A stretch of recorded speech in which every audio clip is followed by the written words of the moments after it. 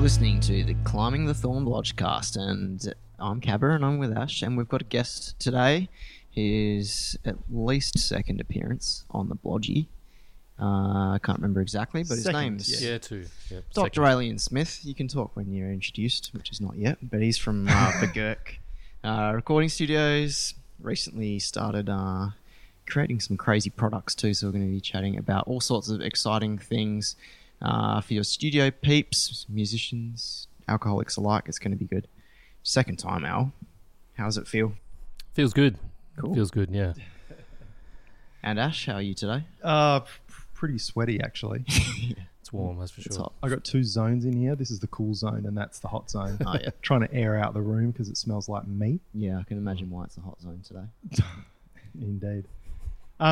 Straight off the bat, did you see that Recording Studio Rockstars little miniature podcast episode? Yeah, I did, yeah.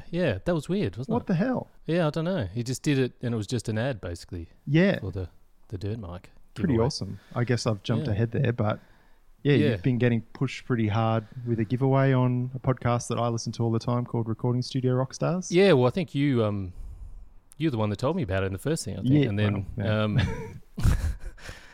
but yeah, that's, I've been getting hard into the marketing side of things. So, but that's one Gets thing me that's, hard as well. yeah, that's one thing that's come off pretty well so And far. There's a also couple of been interesting. good. Yes, and Sorry, also good. we'll start with them. Yeah, so I think, you actually got in touch with Lidge, I think, originally, and then he got in touch with me, and talking about a few things, and I was looking to sort of, I don't know, get some promotion through him on his podcast, because I think his podcast is great. Like, it talks to a lot of really good different people, and not just the the big names in the industry and stuff. So I thought that was be a good way to get some exposure for the Dirt Mic.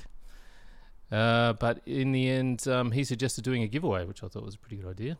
Yeah, it's a great idea. Yeah. So so we're doing that, and he's pushing it pretty hard, and he did that little episode the other day, which was just a one-off thing. So Yeah, I think, was that Friday? yeah, I think it was Friday it came out. Yeah. Yeah, just got through my last podcast of whatever I was up to, and then it's like in bold Dr. Alien Smith in the very first line. I thought, what the hell? Like, Yeah. I didn't think that sort of giveaway thing would cross over into his podcast, but you're still getting the same audience, which Yeah, is that's right. amazing. Because I can't remember hearing any giveaways on his thing before. But No. well, I know he's done them, but I can't remember him referencing them. Yeah, I guess. maybe, I think they had one OWC one, but they're a main sponsor anyway. So Yeah. yeah. Yeah, it's good. It's pretty crazy.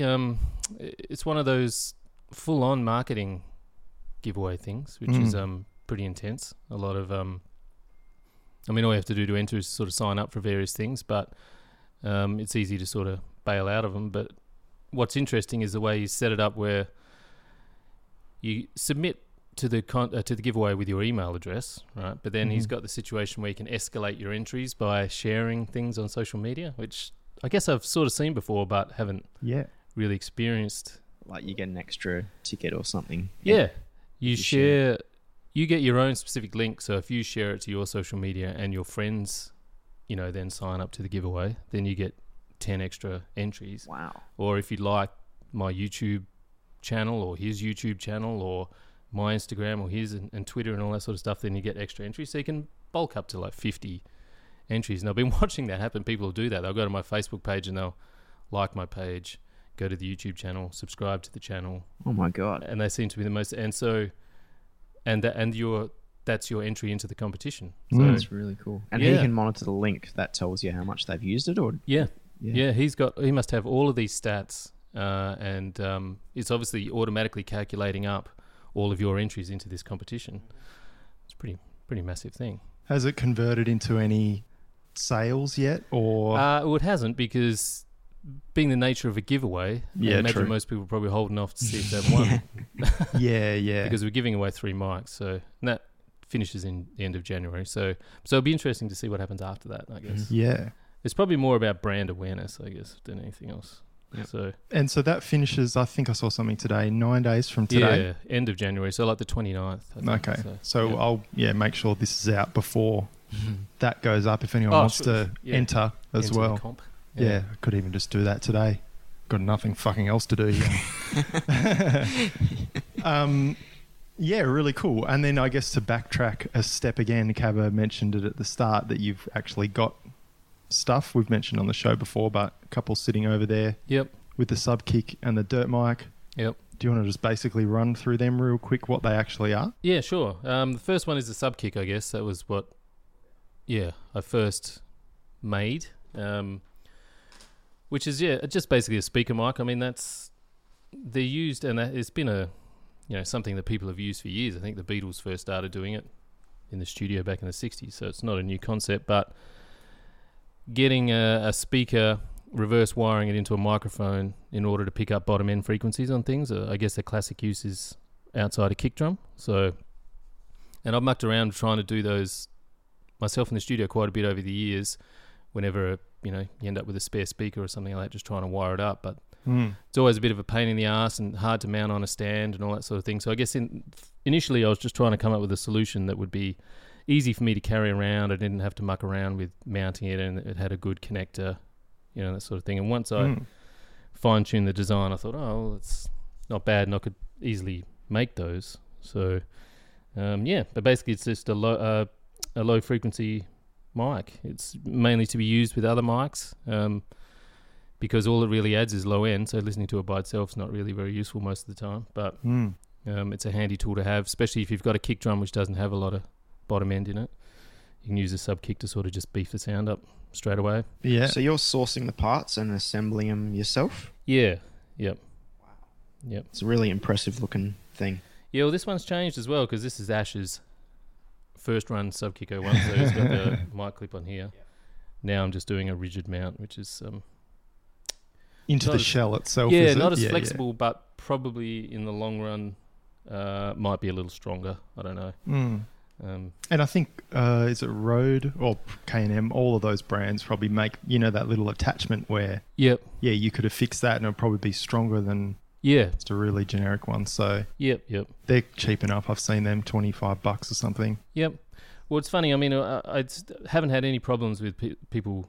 I think in the space of a week, about 6 months ago, I had 2 people get in touch with me. The first time to say anything was sort of wrong and said,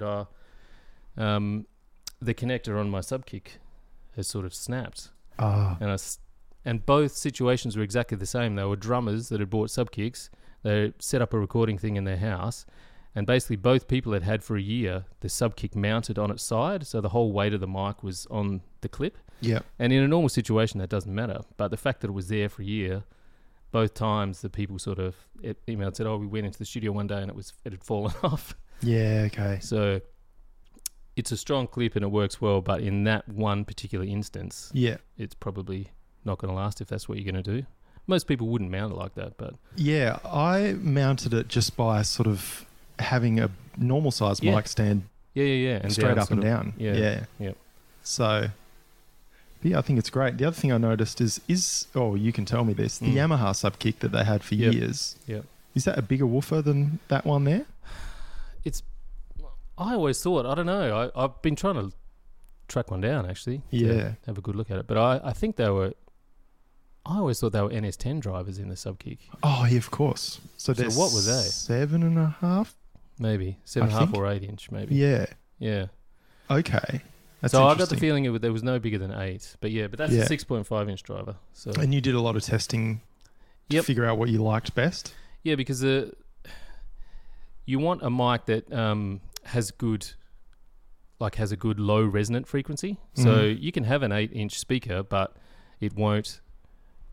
Just the way the coils design and everything to do with that, it won't actually pick up really low frequencies. So this is a small driver, but it's been made to pick or to have a resonant frequency, I think, at around 36 hertz or something like that. So so it's a pretty good, but it's also low output. So it's not the sort of speaker, if you had it in your stereo, you could really crank without it sort of breaking up. But for this, you don't want to.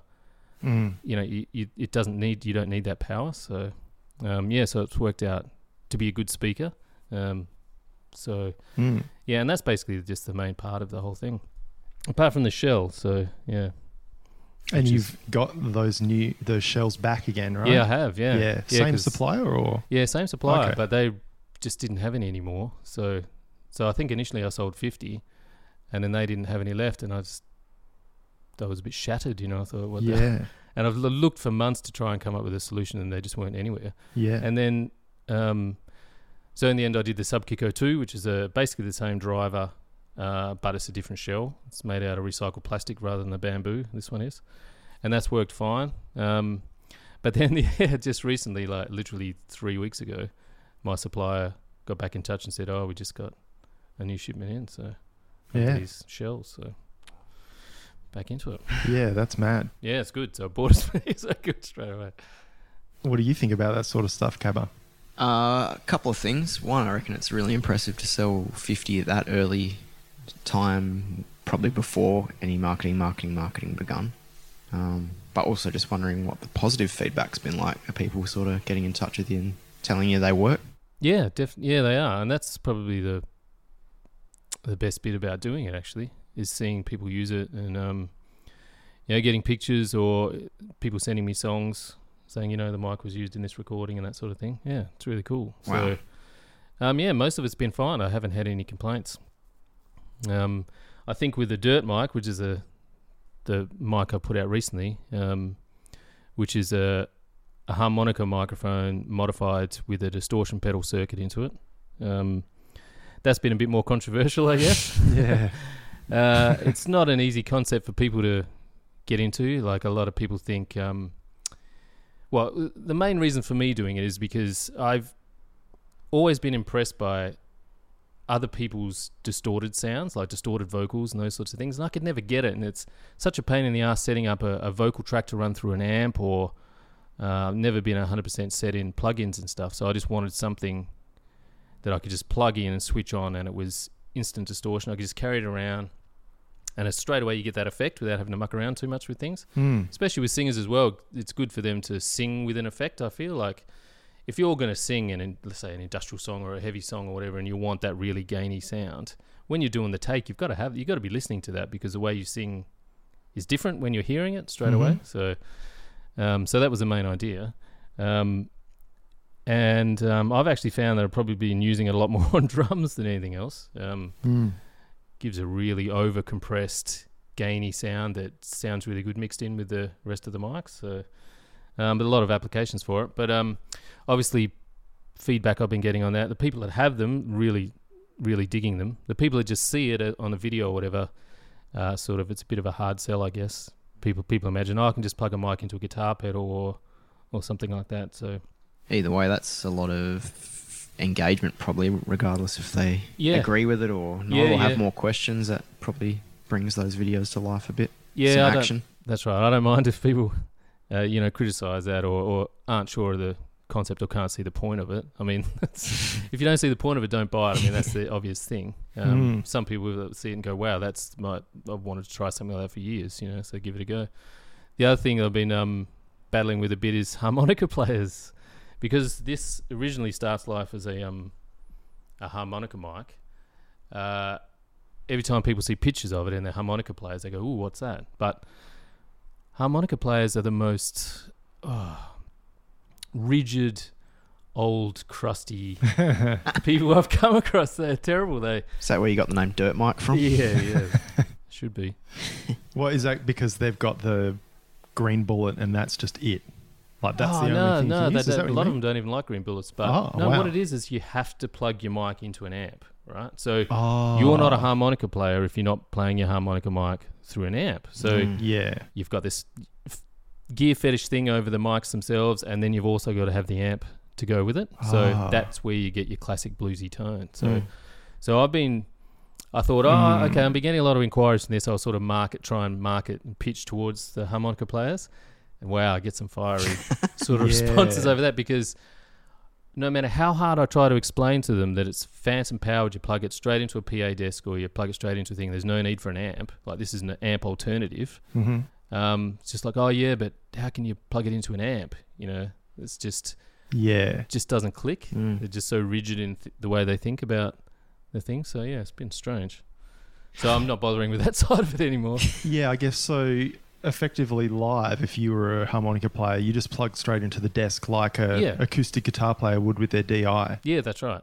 Or if you're in a situation where you're trying to record some harmonica, and I guess it's the equivalent of plugging your guitar into an amp sim or a load box or something like that, to record tracks without creating any noise in the house, while you're sort of playing. So that could be another way to sort of that they could use it, but no, it's not really. Have you recorded anyone as a harmonica player before? Not with that, no. But what about just in general? Oh, no, I Over haven't the actually. years? I I don't don't think even have. know anyone who knows how to play harmonica. I've got one here somewhere. Yeah, I've got one at home too. Fucking Don't thought know it was why. right there, probably over there. I haven't worked with a lot of bluesy bands though, so but yeah, I've seen people. I've watched bands with playing, but yeah, Hmm. but yeah, it's a funny thing. So There's a lot of things like that though that amp right there, that's a 80s Roland Cube, and jazz guys love them because they're the cheaper alternative to the JC 120 or I think it's 160, the jazz choruses, and they're just super clean. And so normal people, Cabo would plug into that and go, this clean tone's horrific. Whereas like a jazz guy will go, this just has absolutely no coloration of tone, whatever. I the don't pure- quite believe that, but it's Sure. a little bit boxy. But yeah, it pretty much relies on your guitar to sound good. And Yeah. in that case there is this bloody 80s Yamaha Gibson hollow body knockoff. oh yeah, You plug that thing in there, it sounds like a solo jazz album. It's quite right. remarkable, yeah. So yeah. I can see why harmonica players who play live Yep. would want, I've got, I don't know what they'd use, a deluxe reverb Fender amp Yeah, there's a lot of different brands actually I've been finding out about. Lone Wolf or there's a company called Lone Wolf. They make pedals for harmonica specifically and stuff like that. yeah, They okay. make some amps as well. But yeah, they tend to be smaller amps. Yeah, right.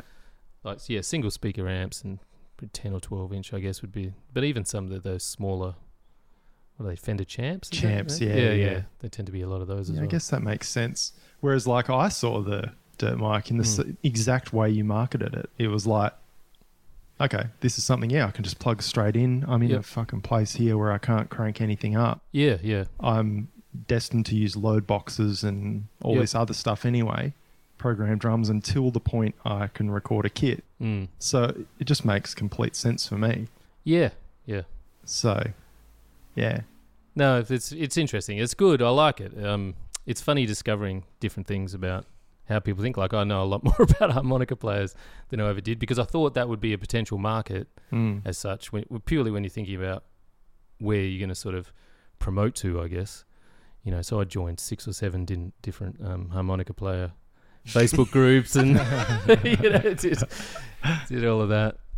So and you're just got hammered. Like I should show you some of the posts. Like it's got creamed. I've seen a few, I'm and gonna look some I'm up. just like, come on, mate. I'll just read the description.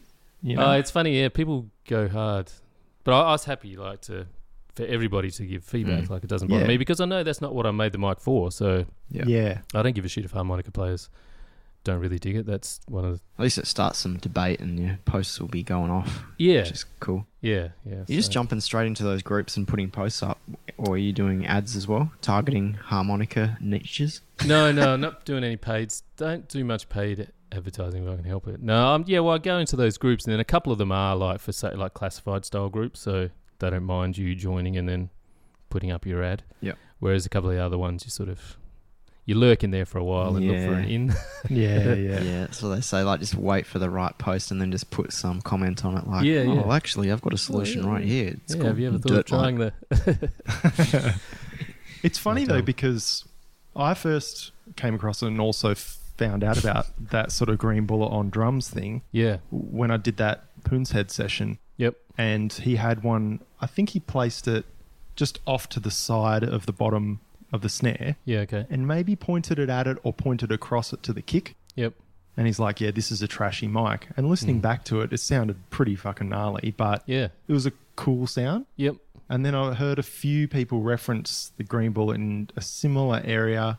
Or I heard one guy did a Blink-182 album which caused me to listen to one of their new albums and made me want to jump off that balcony. Sorry to hear that. But yeah, he put it behind the drummer, directly behind, facing the ground. Yeah, okay. And so I think that cuts out all the cymbal wash and Yep. only automated it up just for drum fills. Mm.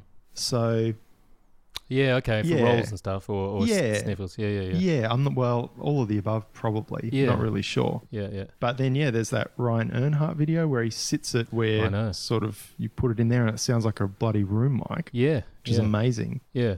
What was the other one? Yeah. Well, just that idea of hearing that sound Yep. has made me listen for it in all these other places. Yeah. And I started mixing this, well, semi-mixing this Jesse recording from Germany. Yep. My God. Referring both to these two types of mics. He's got one mic that he called a trash mic, which Right. similar sort of idea. You put it somewhere near the bottom of the snare. It's just kick and snare, real trashy sounding. Yep. And another one he sat in a box. And it just also sounds pretty trashy and gnarly. Mm. And listening back to those things, I'm like, on their own, they sound pretty weird, but you can hear it, and I can hear it in this mic. Yeah, Like yeah. the little Yeah. experiments we did Yep. with the farthing wheel stuff. It's like, Yeah. I'm hearing it everywhere. Distortion is fucking everywhere. Well, it's one of those weird things. The reason why I chose this mic, it's a Superlux D112 as the donor mic, I guess you could say, because the shape of it, there's basically nothing in there. It's an element here, and then there's a cavity. So I'm not even sure why originally it's this shape. But so there's a lot of space, so there's plenty of room to put things in because you've just got the pot there, and then basically it's just a cable running to the thing, and the rest of it's empty. And the other thing is the reason why these bullet mics are so good as trash mics is because they got limited frequencies. Like it's got no super low end, and it's got barely any top end.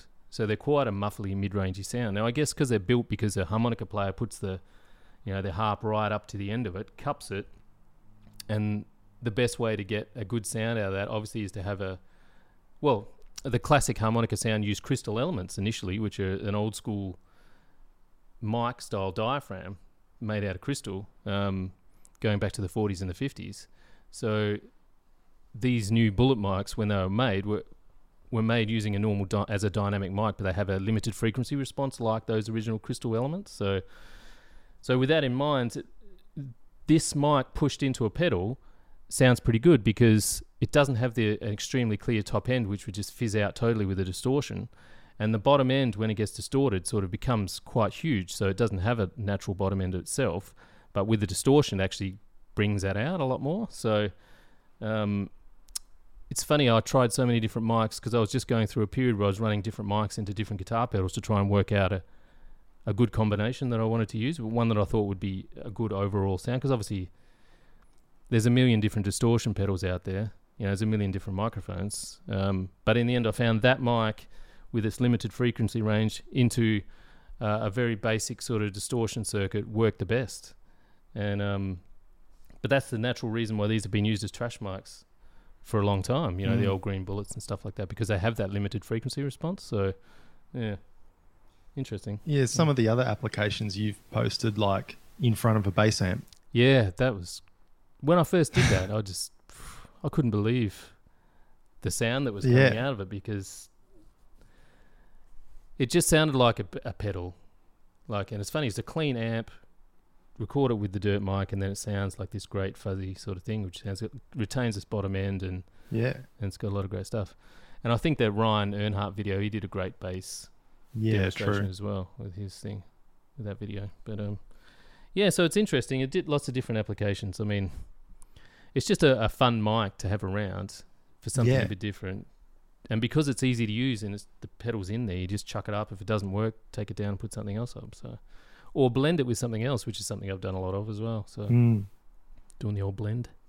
Yeah, I like that idea that you can just use it. It's that, getting it right at the source thing. Yeah.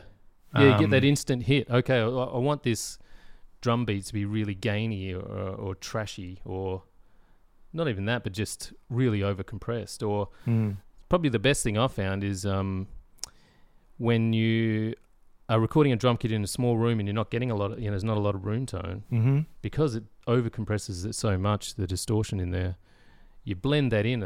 That's what you're saying, is you're hearing it in amongst a mix. You blend that into the rest of the drums, and it sounds like a room mic from 20, 15 meters away or something. It's just you blend it in. It sounds really roomy like that. So Yeah. that was another good surprise, I guess. And I find I can't, like, I've got that Sound Toys Decapitator Yep. plug-in. Everyone raves about it. Everyone raves about it. And I can get it to work as an effect, but I cannot get it to sound good on a room mic.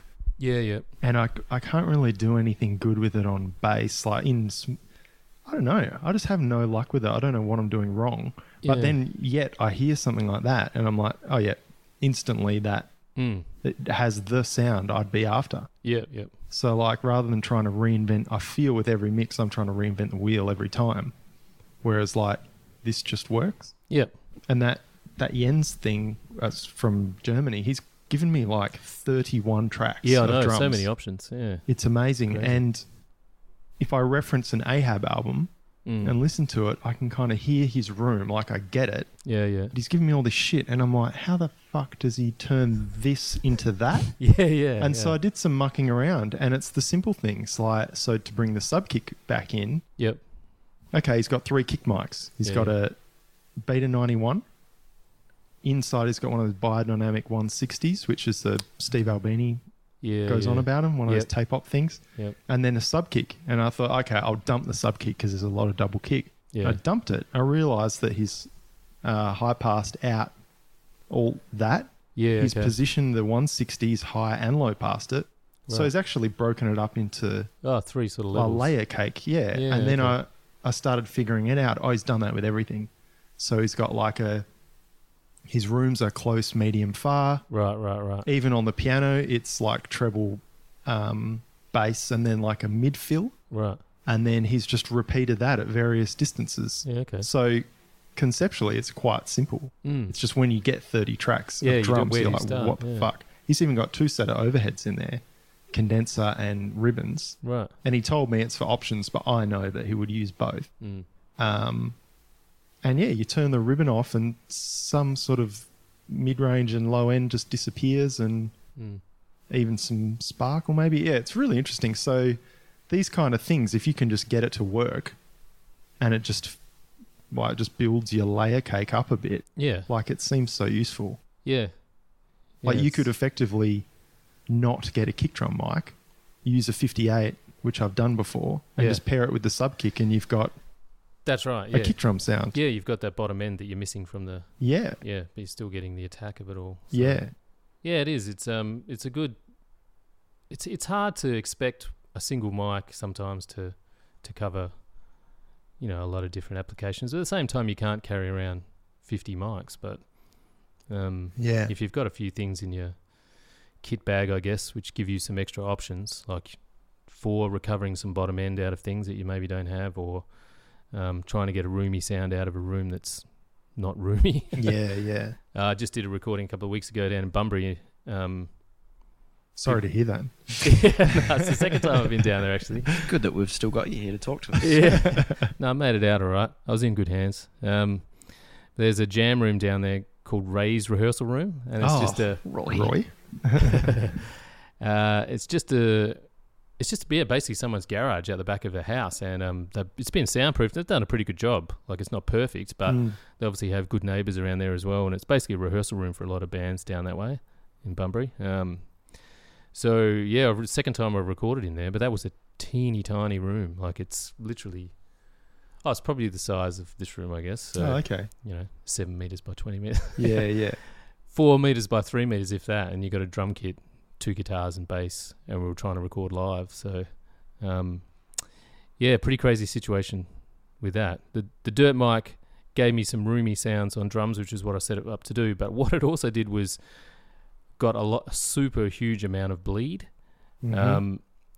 And I found that, so when I initially brought the mic up in the mix for that, I thought, great to be able to get some, but as soon as the music sort of kicks in, you think, I can't use it in an application now because there's too much spill. So, as I'm going through the mix process, I'm sort of bringing it up every now and again and bringing it back down. And it got to the point where I sort of had everything where I wanted it. And then I brought that mic up again, and it just gave everything just I can't even really explain what it did, but it just sort of glued everything together almost, just that one single mic. Everything was really distorted and sort of blown out, but they were a down-tuned sludge band. You know, that's sort of what they want. So I felt like I got sort of cleanish thing, you know, good individual sounds from me, and then sort of bringing a mic like that in, considering they're all recording live, just gave it that little bit of glue, I guess, to sort of show that everything was live. You know what I mean? Like in an audible way. So so I didn't think I was going to use it then, but it ended up being just a smidge, you know, just a tiny piece of it was enough to sort of, I felt like it brought it all together, so it was good. Yeah, that's really interesting cool. how that works. So. If only Claim of Throne could record live. One day. And get a good drummer. We're admiring those bags before as well that you can transport these things around in. Yeah. I imagine when you post them out, you get a little bag with your goodies inside it. Yep. Can you explain again where they come from? Yeah. Where you got the idea for that? Yeah. Well, I mean, you do your best to sort of. I mean, I'm not making thousands of microphones, so I can't go ring up a factory and say, I need a bag that's this size. It's gonna, you know, give me some drawstrings, give me a nice little flap, and make it snug for make it snug. But sometimes, so I just spend hours sometimes on eBay just looking up. I'll grab a measurement and I'll grab a word like, I'll go 16.5 centimeters. I'll go bag and just see what comes up and trawl through. It's a picture of Ash with no pants on. Yeah, that's right.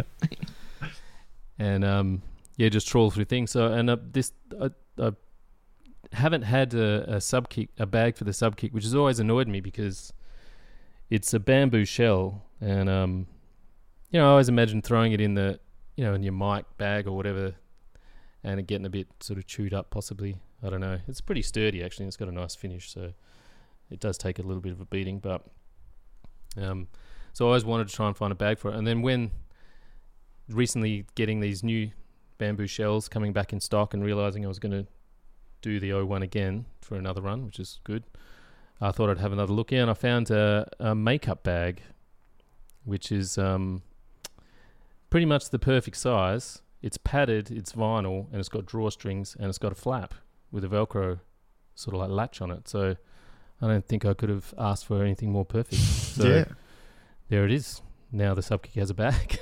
Yeah, that's so great. Yeah, so every Subkick I sell now comes in its nice little bag there. So. Ripper.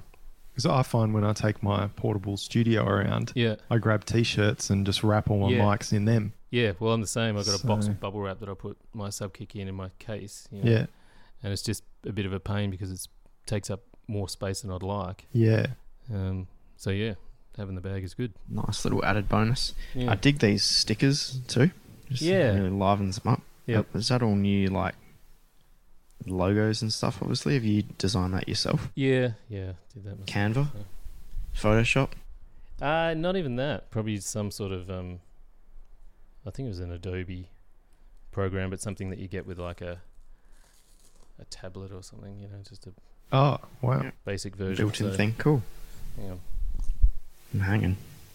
So Al's stripping down, and also the mic. Yeah, so the little stickers are great. I found a company over east who makes stickers in that exact shape. From a distance, they don't look like a sticker. Like it looks like it's painted on or something. But they're like a super. Like I noticed haven't seen nothing's faded on yours so far, which is good, Ash. Like it's looking good. A few coffee stains on the front, or coffee stains, but I don't know what that is. The brownish stuff on it could be anything in this house.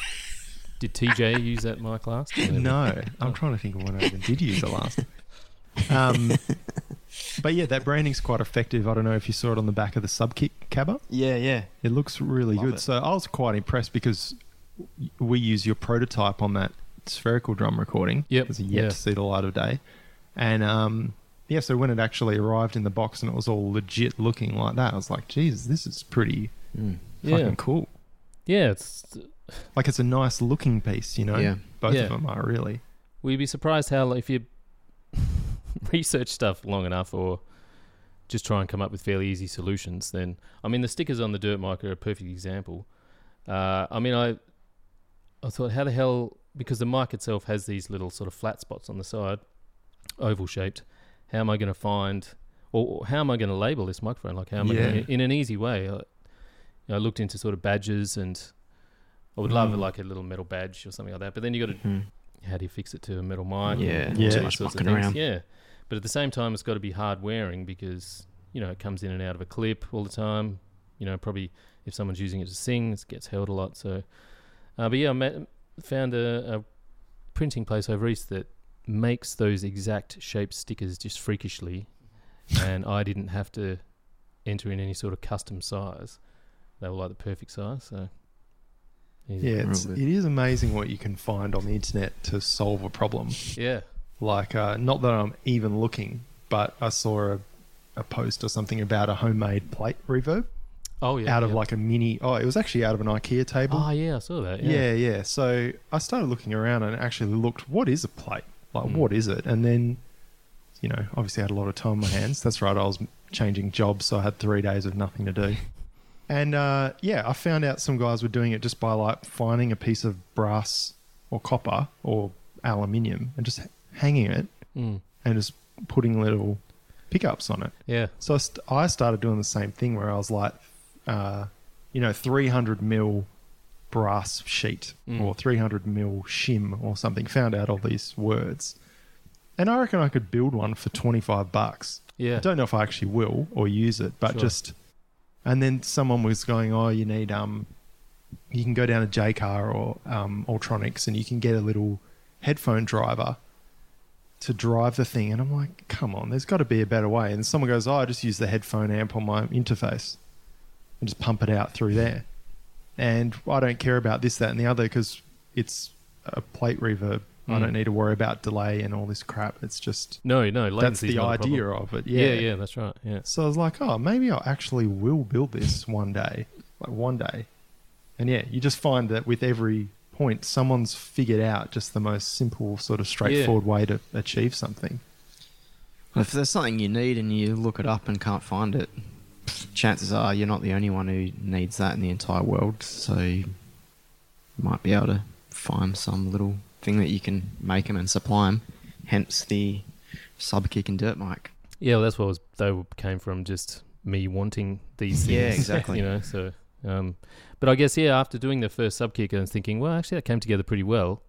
Looks all right. Works well. Maybe I'll see if anyone else wants them. Mm-hmm.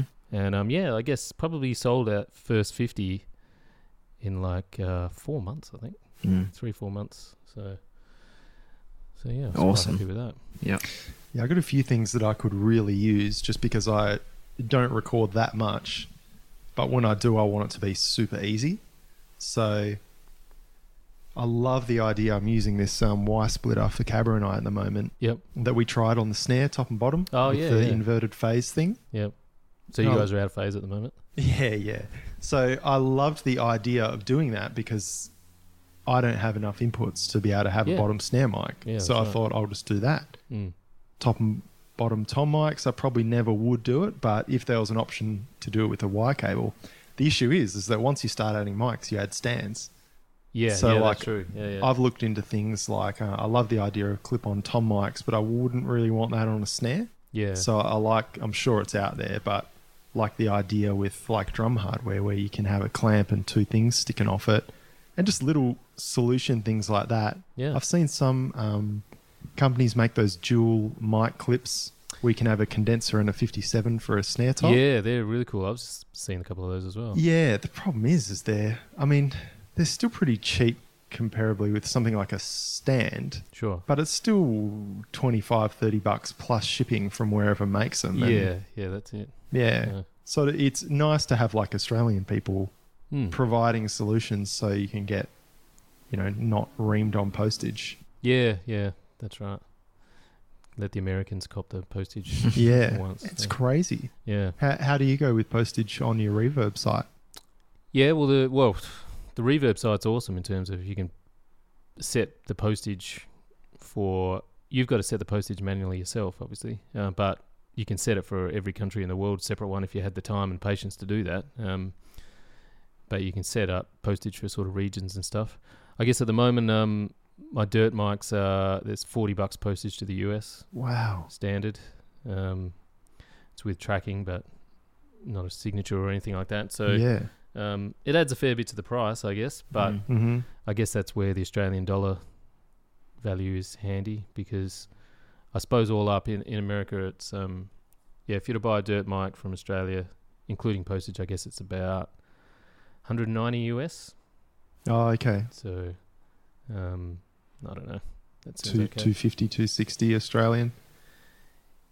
Yeah, maybe? yeah, but Yeah. obviously in Australia the postage is much cheaper. So Yeah. Are most of the sales going to the US? Or where's your popular a spots? lot. I am selling some in Australia as well. The Subkick's gone all over the place.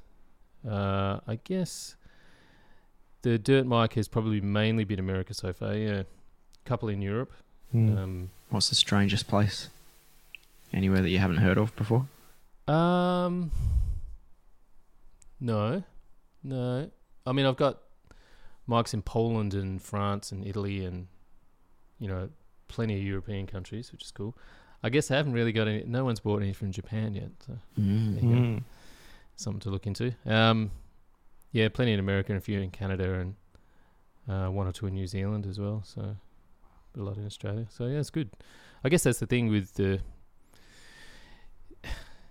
It's a big, wide world, and so many people out there doing recording and stuff. So I think the reverb side is good for me because it tends to have a lot of people browsing. Like I tend to get a lot of sales just from people browsing, not necessarily going there specifically to buy the mic. So that's good to have. Oh, it's so much That's easier to find, Yeah, like, chance upon something on Reverb than Yeah. it is on eBay. yeah, that's right. Yeah, Like you eBay's type in- crazy. What was I looking for the other day? I was looking for a Dynacomp, those old pedals, Yeah, compressor pedals. I typed in something, and it was just like a million results of nothing to do with anything musical. yeah, And I'm like, this is a pretty straightforward thing, you know what I mean? And then you jump on Reverb and you find it just instantly. yeah, Yeah, it's pretty awesome. yeah. It's a good site. Yeah. So I use that. I just use that to sell things through. Like I don't. Oh, yeah. I've got a website, but I just links to the Reverb shop. Yeah. Yeah, it's pretty convenient. So the Yeah, I fees aren't find- too bad. A lot of manufacturers, there's that Bondi Effects. Have you heard of them from Yeah. Eastern States? They're Yeah. on there, and Yeah. yeah, I'm noticing a lot of that, which is cool. Well, if you're a seller on there, they're actually very good at touching base with you. After selling a few Subkicks on Reverb, I got an email from the Australian Reverb guy, Mm-hmm. just touching base, and he ran through all these things and sort of upgraded my store to be, these sort of levels of flexibility, to edit the store and that sort of thing. Oh, cool. And then, just said reach out whenever you need anything and that sort of stuff. And they've been pretty good, actually. Yeah. They've done an interview with me and stuff on there as well. Yeah, I the read that, Spotlight thing. actually. Yeah. So Yeah, it's been that's good. right. Forgot about that. Yeah. Actually, something you'd be interested in is I hit up Tape Op magazine. to Oh, see I if was they- going to ask that, actually. see if they do a review. Yeah. And the guy said, and he asked me a few of these questions. One of them was like, what's your shipping like? And, can you get things to the States pretty quickly and that sort of stuff? I guess they have to vet people in a way. Yeah. To find out sort of how serious you are, I guess. Yeah. And I didn't hear anything for a while. And then I sent him an updated email with Ryan Earnhardt's video, Mm-hmm. because that's gives everyone a pretty good idea on what the mic does. And I didn't hear anything back, but just the other day he said he'd because what they do at Tape Op is they pitch, they have all of their writers, they pitch the products that they are available for review, and then the writers just go through and say, oh yeah, I'd like to review that, and they grab it, and I'd like to review that. Mm-hmm. So the Tape Op had said we've submitted it to our reviewers. We'll see if anyone's interested. That's how it works with like music reviews and stuff as well. Yeah, I guess Yeah. similar ways. Yeah, I suppose I never really thought about how a magazine like that would Mm, work. But mhm. when you've got lots of contributors and stuff, yeah, it'd be a similar thing, I guess. But yeah, someone put their hand up to review it, so I just Oh, sent one cool. off the other day. Do you know who? Yeah, I know the guy's name. Yeah, Is it not revealable or? yeah, After. no, his After. name was Ben something. Oh, okay. I think he's fairly new. He's only had 3 or 4 reviews so Oh, far. I did a okay. little search. For Yeah, that. yeah. Vet the guy. Because, yeah, a few of those guys that just popped up I didn't even realise that they're Tape-Op contributors, and you see their Yeah, name in okay. Tape-Op. Do you know what Tape-Op is? First I've heard of it.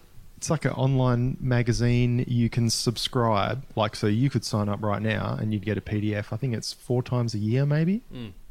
And Yeah, I think it's like quarterly. yeah, and it's just chock-a-block full with reviews of new stuff, like articles, interviews with producers and Awesome. engineers and artists as well. But then they also might do off-the-wall stuff. They might just weirdly review like an old amp for some reason. You can pick these up or give you weird tips, like if you want to do this, you know, opinion pieces maybe stuff. But it's like I Sounds value like a it good quite concept. highly. Yeah, I think it's a good magazine. I've always liked it, even when it was a print version. Yeah. You used to be able to get copies of it at 78s and stuff every now and again. So Yeah, I yeah. picked up a couple over the years.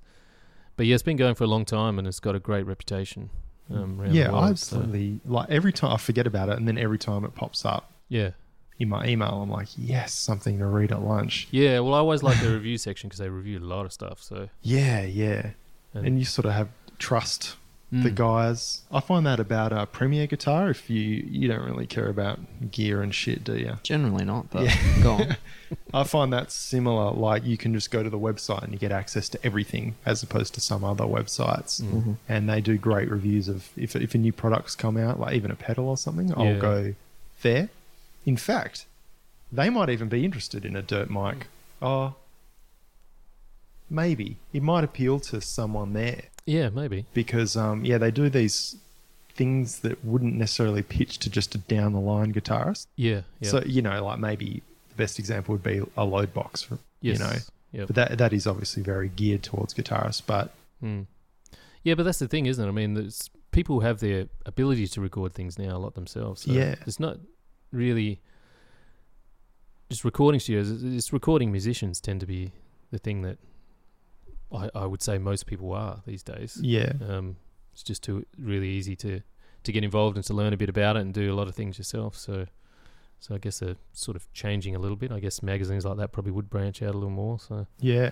And I fully think that there's going to be no such thing as like, there probably will be someone with like a studio in their house yeah, one day, but I think it's going to be not our generation, but give it 10 years and the next crop, the people who are in high school now, those bands are going to record themselves from day dot. yeah. There won't even be an expectation that they'll go into a studio. Yeah. Yeah, because it's so accessible. And it's, I think, guys like you with like niche experience in the market, you'll be able to do things like a whole band all at once.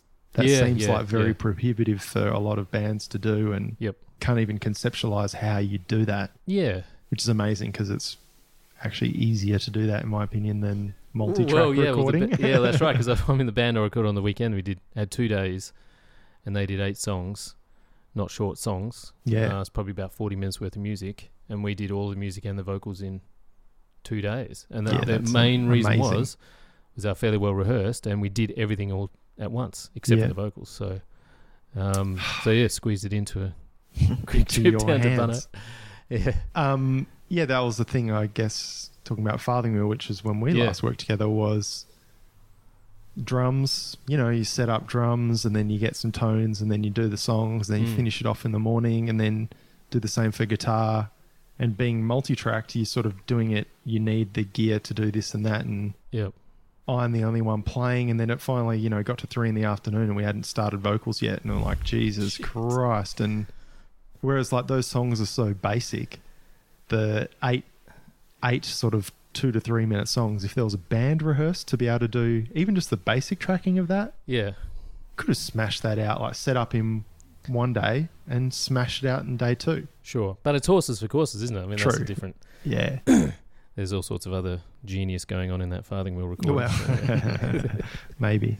What is funny about that is that all of the solos, I was so burnt out after doing that, all the prep and everything. Yeah, yeah. I just lifted them straight from the demos and sent Yeah. them through.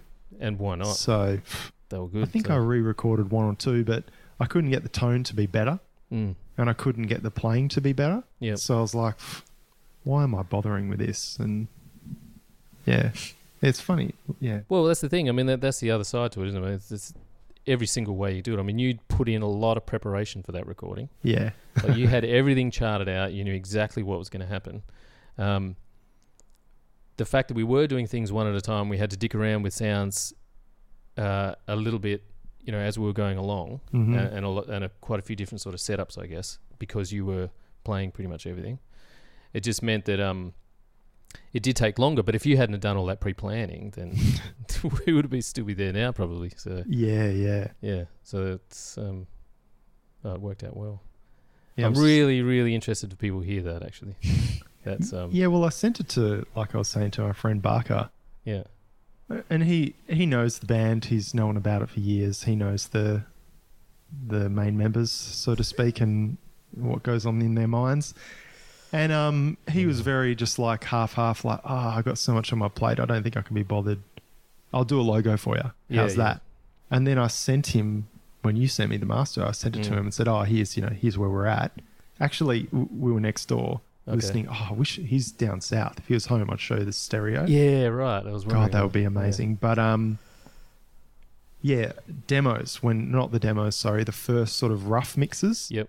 I showed him next door there, and I could just see him sort of like, what the hell? And Perking then up a bit, yeah. After he's like, yeah, maybe when you get the masters, can you send them to me? So I sent it to him, and he instantly was back. He's like, yeah, I mean, let's do a 7-inch. I'll do this. You need help with that animation? I'm on board. And, So I'm interested to see what the hell happens with it. You're worried about the harmonica players' comments. What are people going to say about Farthing Wheel this time? Oh, mate.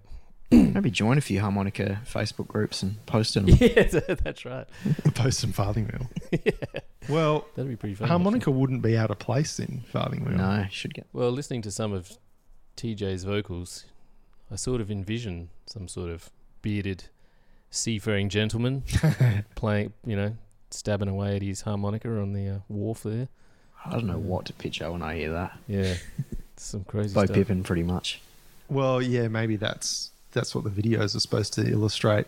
Yeah. Which I'm spewing. I haven't got anything done now. Looking at all that shit in there. But yeah, I did notice on that a lot of distortion on the vocals. Yeah. And where else did I sort of... I guess it was less noticeable in the drums, but it's funny how if you don't listen for it, you don't hear it. Yeah, yeah. I don't know if we move to an album of the week section. Yeah, go for it. But yeah, one of my resolutions this year is to listen to 2 albums a week. Okay, that's a good considering resolution. Sleet listens to... He's up to 800 albums, by the way, for 2018. He's listened to 800 albums. New albums from 2018. Just the fact that there's that much music to choose from. What is he listening to? Brazilian shufflecore stuff? Or what's he? I think it's mostly metal. Yeah, honestly. 95%, I would say. Yeah. So I think there's a bunch of them are skips, but he's rated Sure.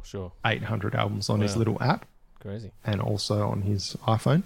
But he kind of inspired me, like, what the hell am I doing? I should just listen to more. Yeah. It doesn't have to be new music, but I do find it might be 2 weeks before I listen to an album again. Yeah.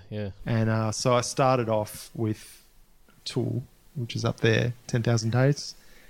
And then Primus, the Brown album. Have you ever listened to that? Yes, I have. Yeah, that's my favourite Primus album, actually. Yeah, okay. So, I mean, I'm a general Primus fan, but I haven't sat down and listened to an album I can't even remember, since they did those rehearsal recordings a while ago, like a couple of years, probably 5 years ago now. Yeah, right. And the Brown album is littered with distortion. I know, it's a crazy album, isn't it? I don't know what was going on with that. Unbelievable. But yeah, it was a very unique sounding album, I remember. Yeah. Album of the week. It's my album of the week for sure. You know, Shake Hands with Beef. Do you know these songs? It's been many, many years Yeah, since I I haven't listened to actually listened Primus. to that for a long But time. I'm sure I can picture that cover. Yeah, because it's can't the quite worst remember cover the in the history of album covers. Yeah, it's pretty dodgy, actually. Brown album. I always remember that album because on that tour, they came to Perth, played Metro City, I think, and my brother's band opened for them. So, Oh, really? yeah. Who's that? The band, My Brother's Band? Yeah. No. Have you ever heard of them? No, I haven't. Oh, it's My brother's that's band. That's a good perfect. name for a band, actually. Yeah. Yeah, right. No, my brother was in a band called Closet Panic Sniveler. Oh, right. Oh, Yeah, I've got yeah. their cassettes. Have you? Yeah. Yeah. Do you really? I've got one hand-drawn cassette and one CD, and I don't know how I've got them or where from. Yeah, right. I don't think I ever actually I saw thought you were them. joking with how you responded to that. No. Oh, yeah, I've Just a got that. funny name. Because, Yeah. I remember seeing the name around a lot when I was going to all ages gigs at the Grosvenor Back Room, but never actually saw him play somehow. got my this brother music. was a singer, so and that was their like Biggest gig ever? Oh, everyone, all of us hanging around those guys because they were all good friends of mine. We're all Primus fans at that point, so yeah, that was huge. That was a great gig. Unwittingly, that would be Farthingall's biggest influence. Yeah, okay. Not so much from me, but you can see where it comes from. Sure. All of that. It would probably explain a lot, I guess. Yeah, but I would say probably from a more fragmented, weird, strange universe though than that. Yeah. Is he a Mike Patton fan? No. Oh, like, yes, but vocally, no. I think he likes the, Epic and these sort of songs that are a bit more conventional. I'm thinking like Phantomus and stuff might have been. Yeah, I know he's got those albums. Yeah. He's also got fucking 4,000 other albums too. But when I was mixing that Farthingale stuff, was getting heavily triggered by memories of that band that I told you about. Oh, yeah, Kiss My Poodle's Donkey. Yeah, I see the similarities there too. There was an awesome album from, God damn it, it must have been the mid-90s. No, it must have been late 90s, I guess. Yeah, it was a solo album. One guy did it. Kiss My Poodle's Donkey. He was a recording studio guy, actually. He had a recording studio in Sydney, I think, called Big Jesus Burger. And which I was immediately drawn to that name. I just thought that was hilarious. And he's he was doing a lot of really interesting bands at that time. So, and he seemed to be involved heavily in, there was a label over East called Hot Records at the time, and they were putting out, I don't know, bands like Celebrate Rifles and things like that. A bit of a mishmash of, I guess, the underground Sydney scene, which is pretty far removed from Perth. So there were some interesting bands. Yeah, and he did that whole album in his downtime in his studio when he didn't have clients. So, but it was amazing, like the vocals. Oh, I hear the similarities. Yeah, did you have a listen to that? Yeah, you showed us one or two songs? Yeah. Yeah, it was pretty off the wall stuff. It's not on Spotify, which I'm spewing about because I've got a CD of it. It's tucked away somewhere, but it's on YouTube, I think. But yeah, we'll go out with the song after this episode. If we can find it. I can't remember how you found it. YouTube? I think it was on YouTube, yeah. Yeah, okay. Yeah.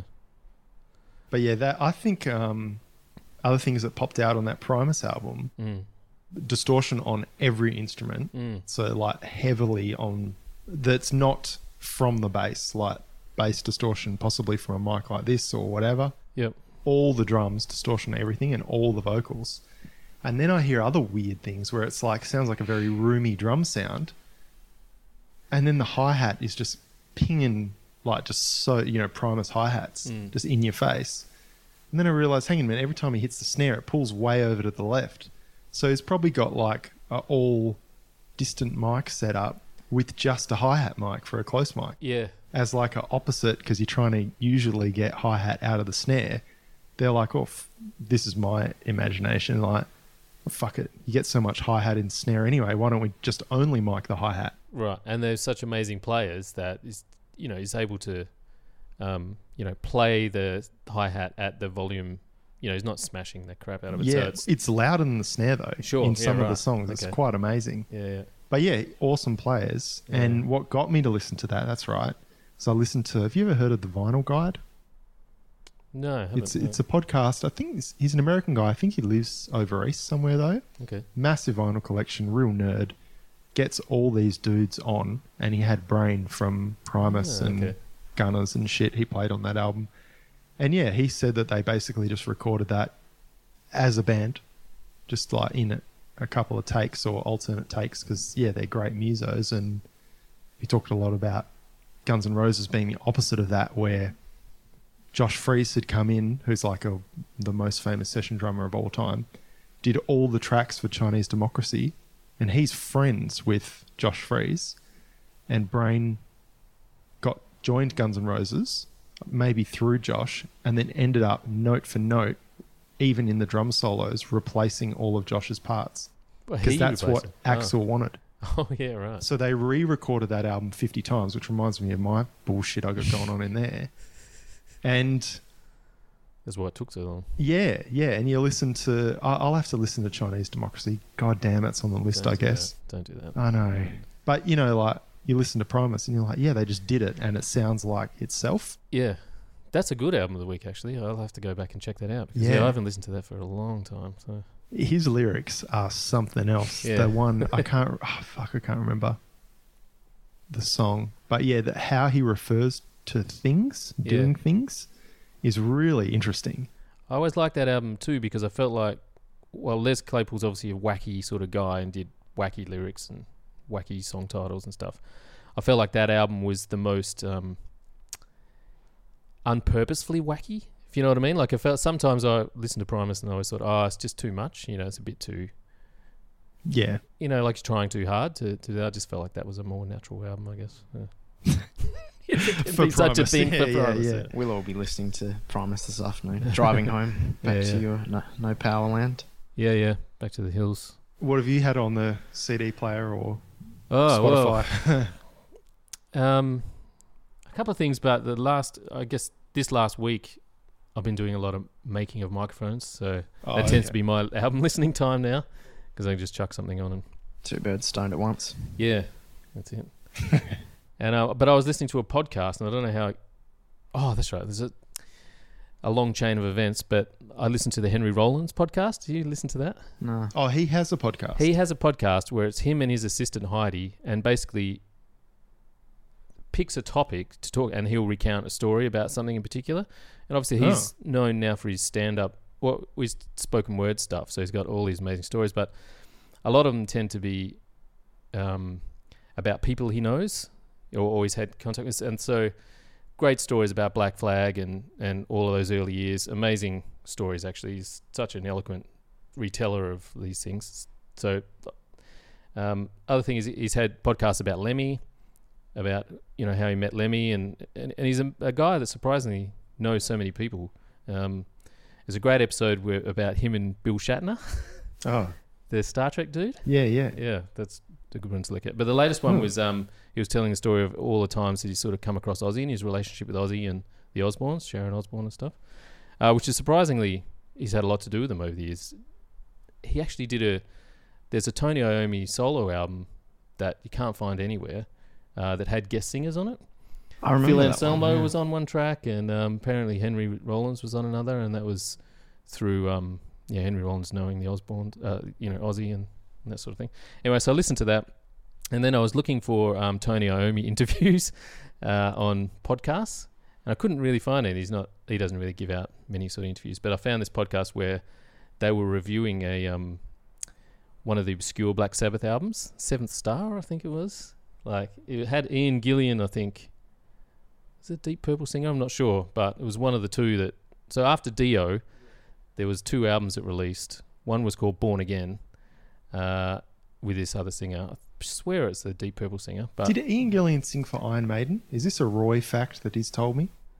I don't know. I don't know if there's any Roys out there. Phone in the show and let us know. I'm sure both Roy and Stu are going to fucking ream us for this. But sorry. I might be wrong too. It might not even be that guy, but I'm sure it's maybe. Gillian is his last name. But unless it's Ray Gillian or something like that.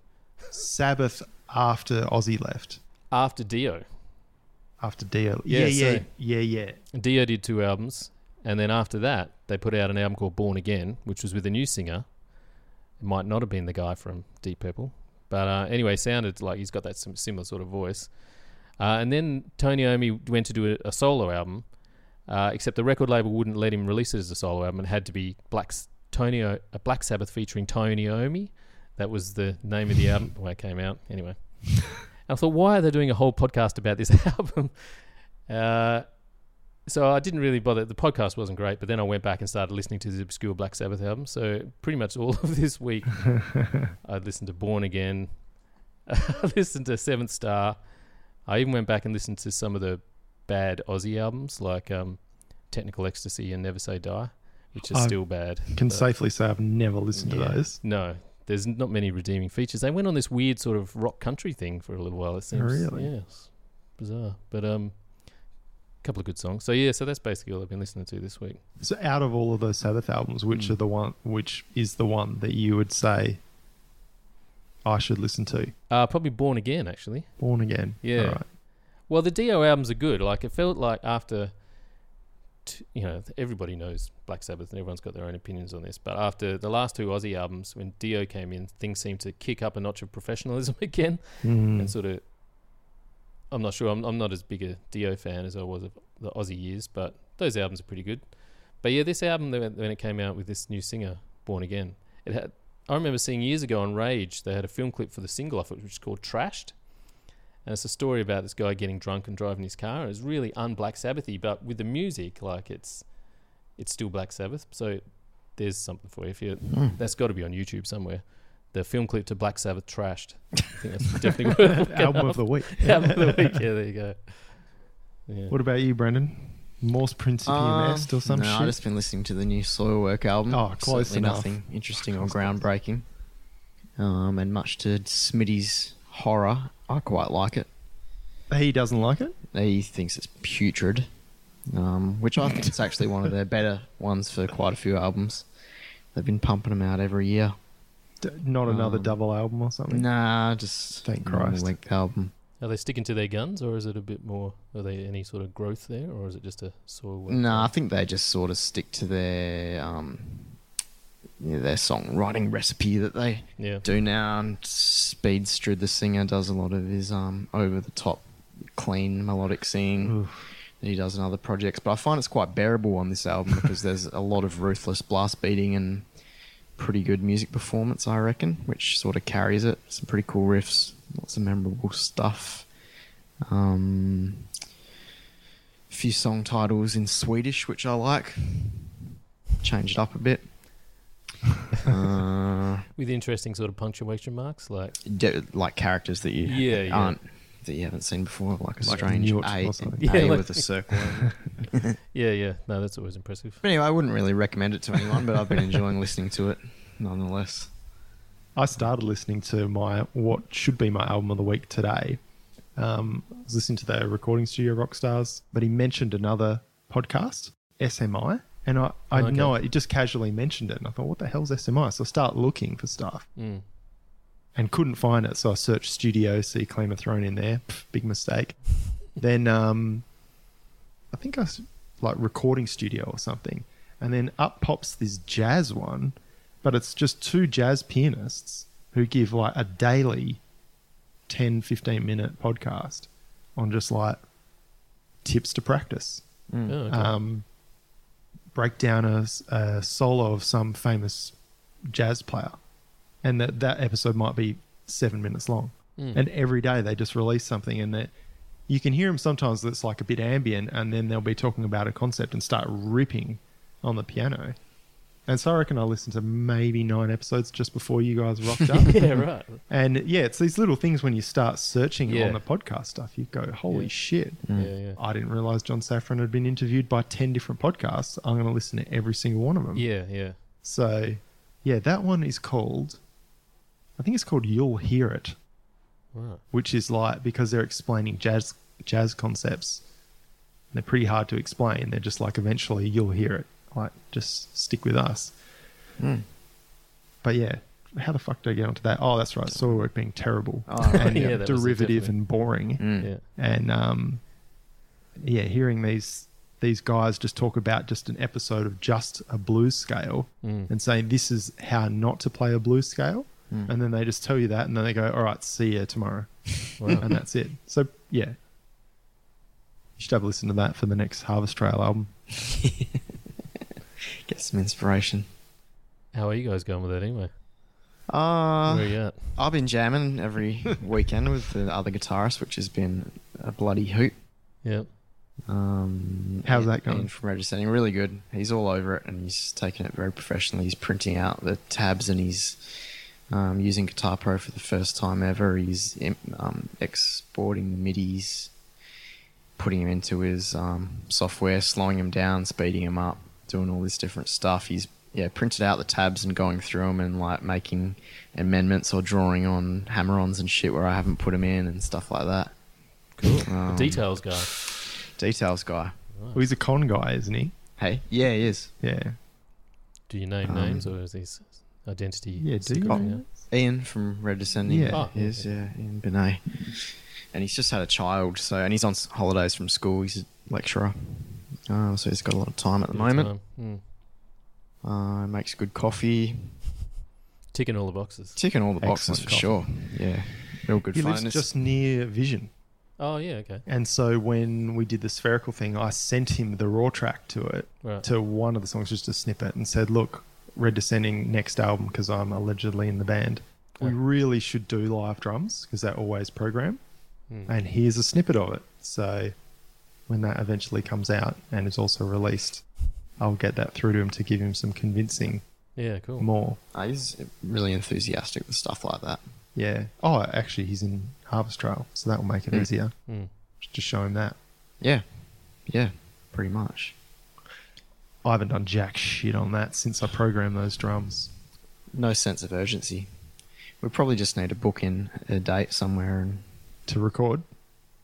Yeah, I think what I need is for my wife to return home so I don't stay up until 2 in the morning, either working actually on her song the last 4 nights or your own Johnson. this fucking shit over there, animation. Nah, get that stuff done. It takes so much time. I Yeah. think with her there, I'll be more effective because I'm content Efficient. to research and try stuff and Mm. whatever. And this is the other wrinkle in that fold is that we've got these 2 rooms. So that's our bedroom through there, mirrored room over here, Yep. which is my studio room. I'll show you in there after. It's pretty fucked. TJ has one as well. Obviously, the layout's exactly the same. Yeah. His front room's doing nothing. So when he came in here and saw how fucked the kitchen was, it was insanely shit everywhere, all over the place. He goes, I need to clean out that room anyway. Just set up the studio in there. So this week, I'm going to bring all that crap into his room. Right. He's going to give me a Free up key, some space. Yeah. which could be weird if I rock in at the wrong time. And yeah, Have to have a mate, secret knock.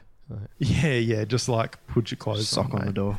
Sockets to you. Sock on the dick. But yeah, so that I think progression on that will get better come Tuesday. Yeah. sure. Well, if you're under a lot of pressure to try and get it done for a certain deadline and it's taking up heaps of space in your house, then Yeah. obviously it'll make a big difference. Take a bit of the pressure off. But I think I like this idea of a 7-inch and also a vinyl release that just with 4 songs, I think. So Yeah. we'll hit you up for vinyl mastering Cool. when we figure which songs and blah blah blah. And Do you have a record player? yeah, I've got an SL1200 next door. Oh, yeah. It's all of my shit's next door Yeah. except for my amps in the room. So yeah, I've got to get it set up and blah blah blah. Mm. Yeah. Why is that, for test pressings or something? Or Oh, I'm just curious because Oh. vinyl's quite big now, and a lot of people are sort of looking at press Oh. and stuff. Yeah. yeah, But it's one of those things where I actually find a lot of people don't like. I literally, my record player's stuffed. mm. I haven't had one for about 6 months. So I've got sort of 4 or 5 releases just sort of sitting in the cupboard that haven't even been played yet. So I'm not sure what they're like. But yeah, have you got a record player? Yeah, I do. I don't Yeah. really use it too much. I've only got a handful of Mm. vinyls. I like the idea of it. Yeah. Yeah, It's good. just a bit It's Spotify tricky. obsessed these days, I Yeah, guess. I know. That's the same with me. Recently got a Chromecast for the Oh, yeah. telly, and Sweet.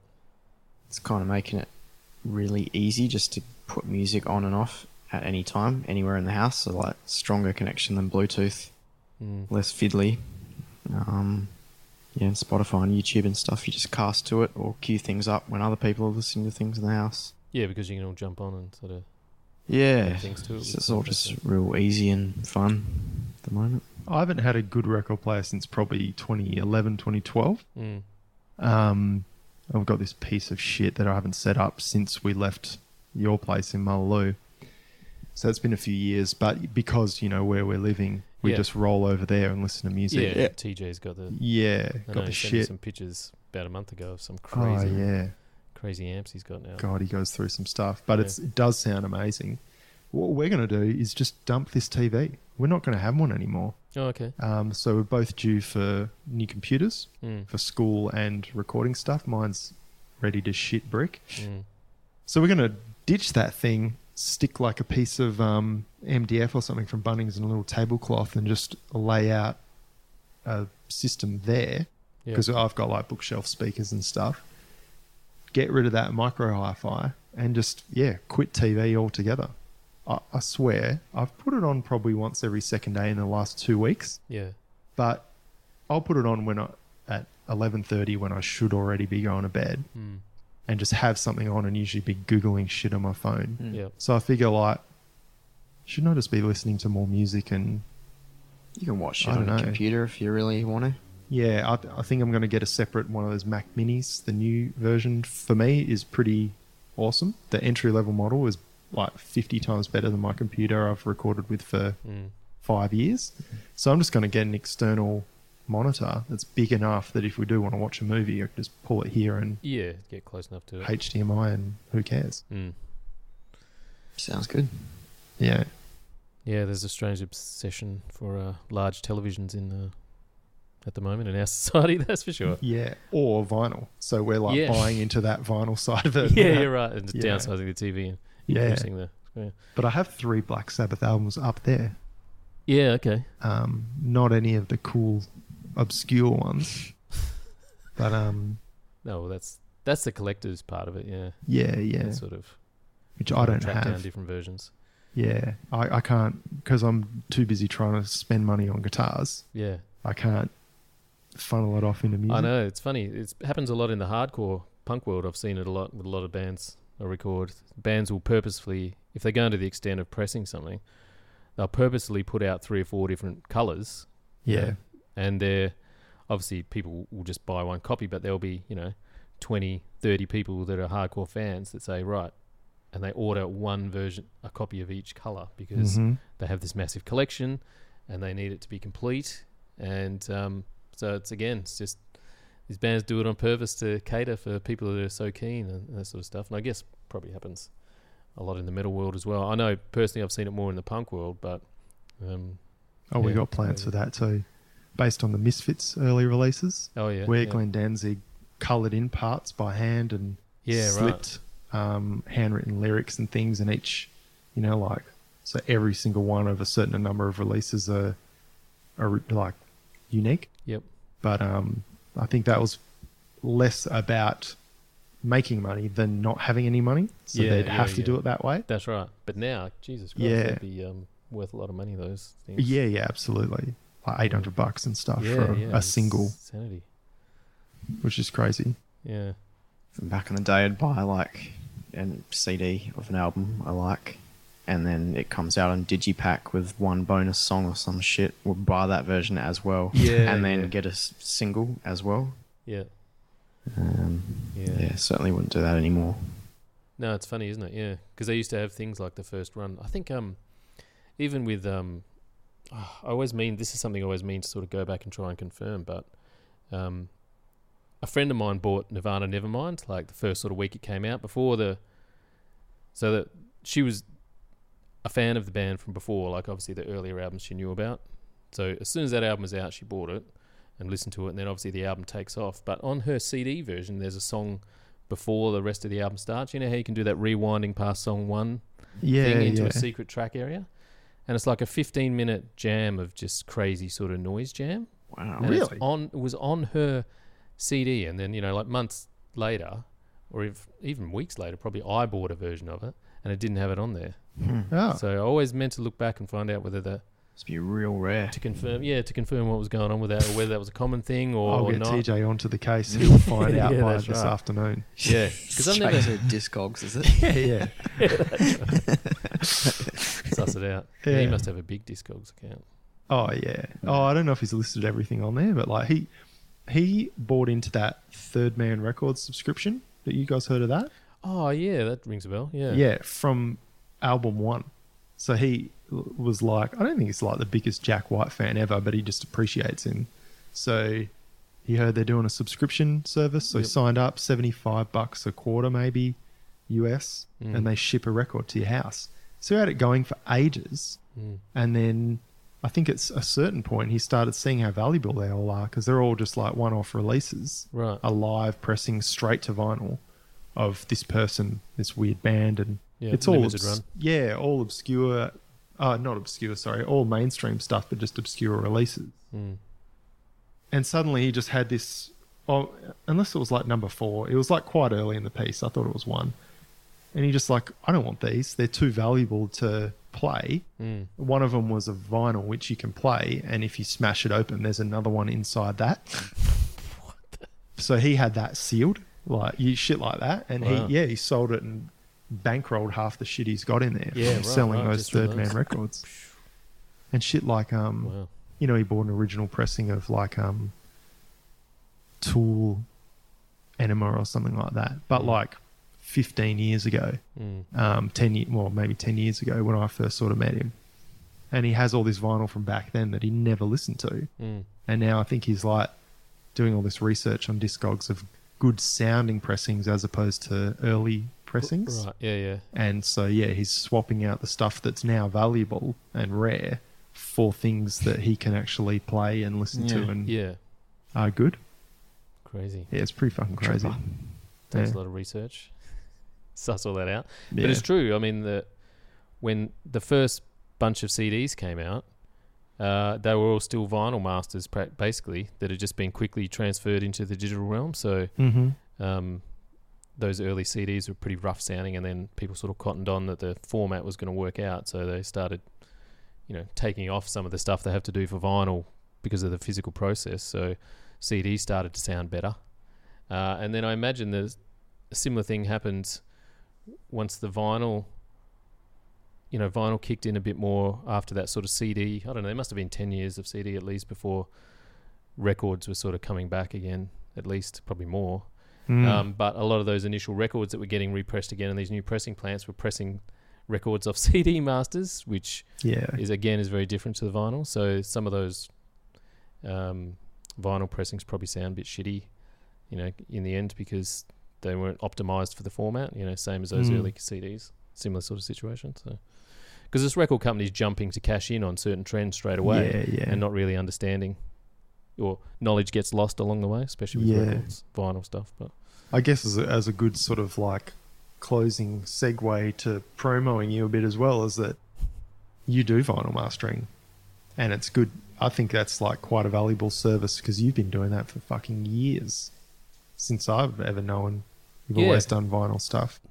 But I had to do a lot of research into it though, because again, it's like knowledge that it's mainly to do with the physical, and that's what people don't understand. The physical format of records is so strange. It's physical grooves cut into a piece of plastic, and a small metal microphonic needle runs through those grooves, and the music plays from that. Like, it's a strange thing. It's such a physical format.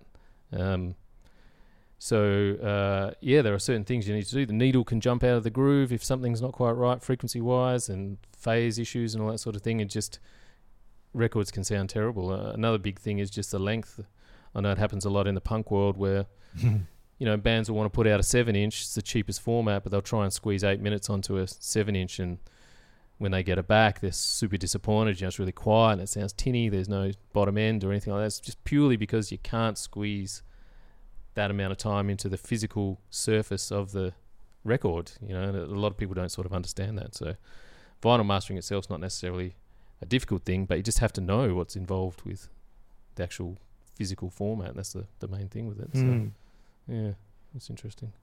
Yeah, I'd recommend to go to you for those sort of things because I think you got all the right experience and good advice, and we'll certainly be looking at that for Farthing Wheel. That's for sure. And yeah, making that compromise, because it would be less than 8 minutes a side on a 7-inch, but I'd rather just do 4 songs and have it all tip top than well, you're better off almost going to a 10-inch. But then not all pressing plant. I know the only one in Australia is Zenith. They don't do 10-inch, so I can't only do find 7 it and 12 anywhere. So that was my consideration, is to stick it on there, or like a 33 RPM 7-inch, but I don't know. Well, again, a lot of pressing plants.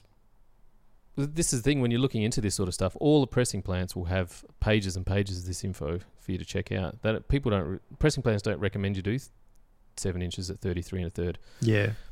With vinyl, the tighter the circle, the worse the quality. So when you go back and listen to the albums that were recorded and released in the 70s, especially with, let's use the Black Sabbath example again.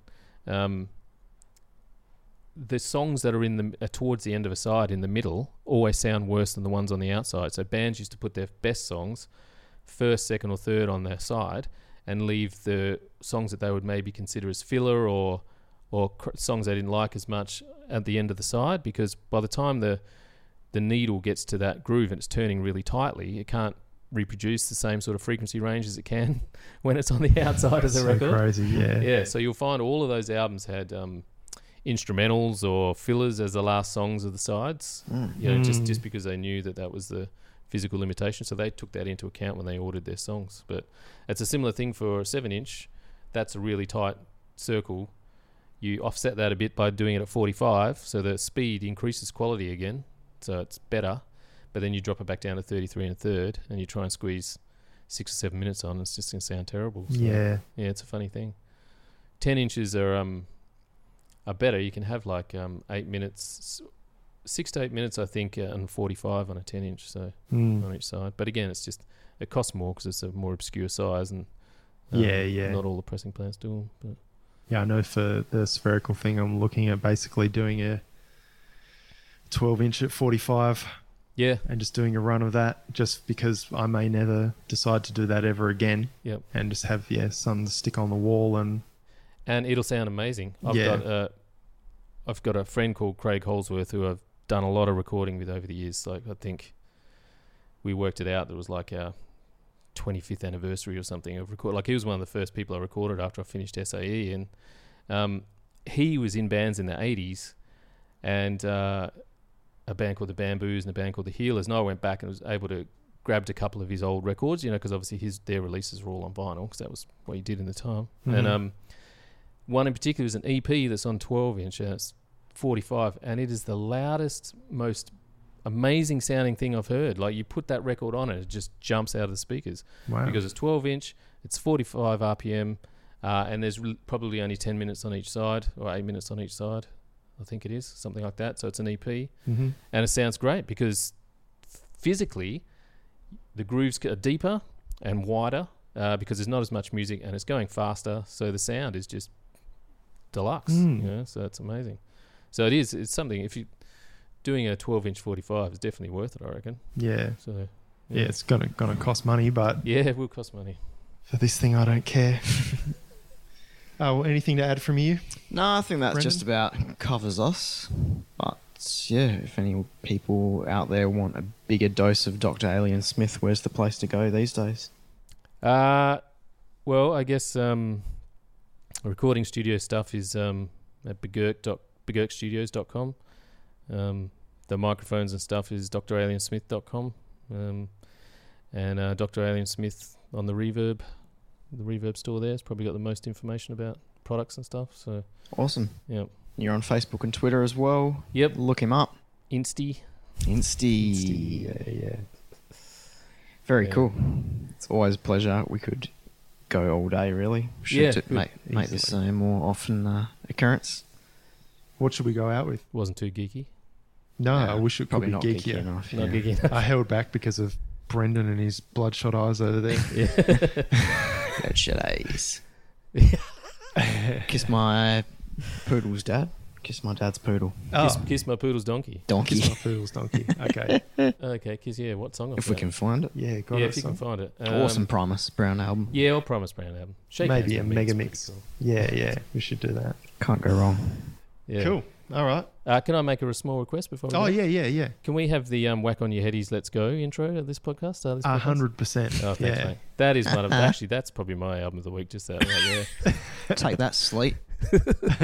And Smitty. Yeah. And fucking who else has Oh, not you got people enjoyed that it? don't like that No, intro. has Smitty said anything I'm just about trying that? to think of the listeners that I care about. And I can't No, think he of does. any. It is actually Sleep that I'm thinking about, not Smitty. Yeah. Sorry, mate. That was a classic piece of recording history right there, that intro. That was Yeah, after a yeah. 4-day bender in Roy's lounge room. Yeah. Was it? Whack on Your Headies Let's Go. That's just... classic. Yeah. So, yeah, that'd be my only request. The original or the revamped version? Oh, I didn't notice a revamped version. Because the original version was when we were on tour at Roy's. Oh, we, okay. We recorded it in his little tiny study area, Yep. and then I sort of mixed it as best I could on the way to Gosford or something Right.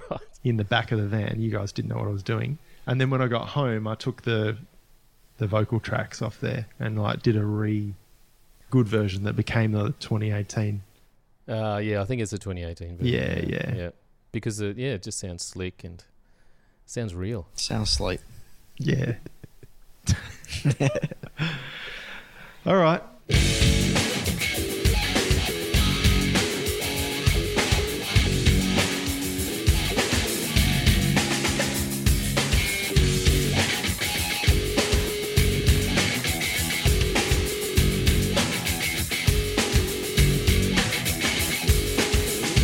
Cover me with understanding. Keep me warm with where you've been. Wrap me up in gentle water. Levitate me back again.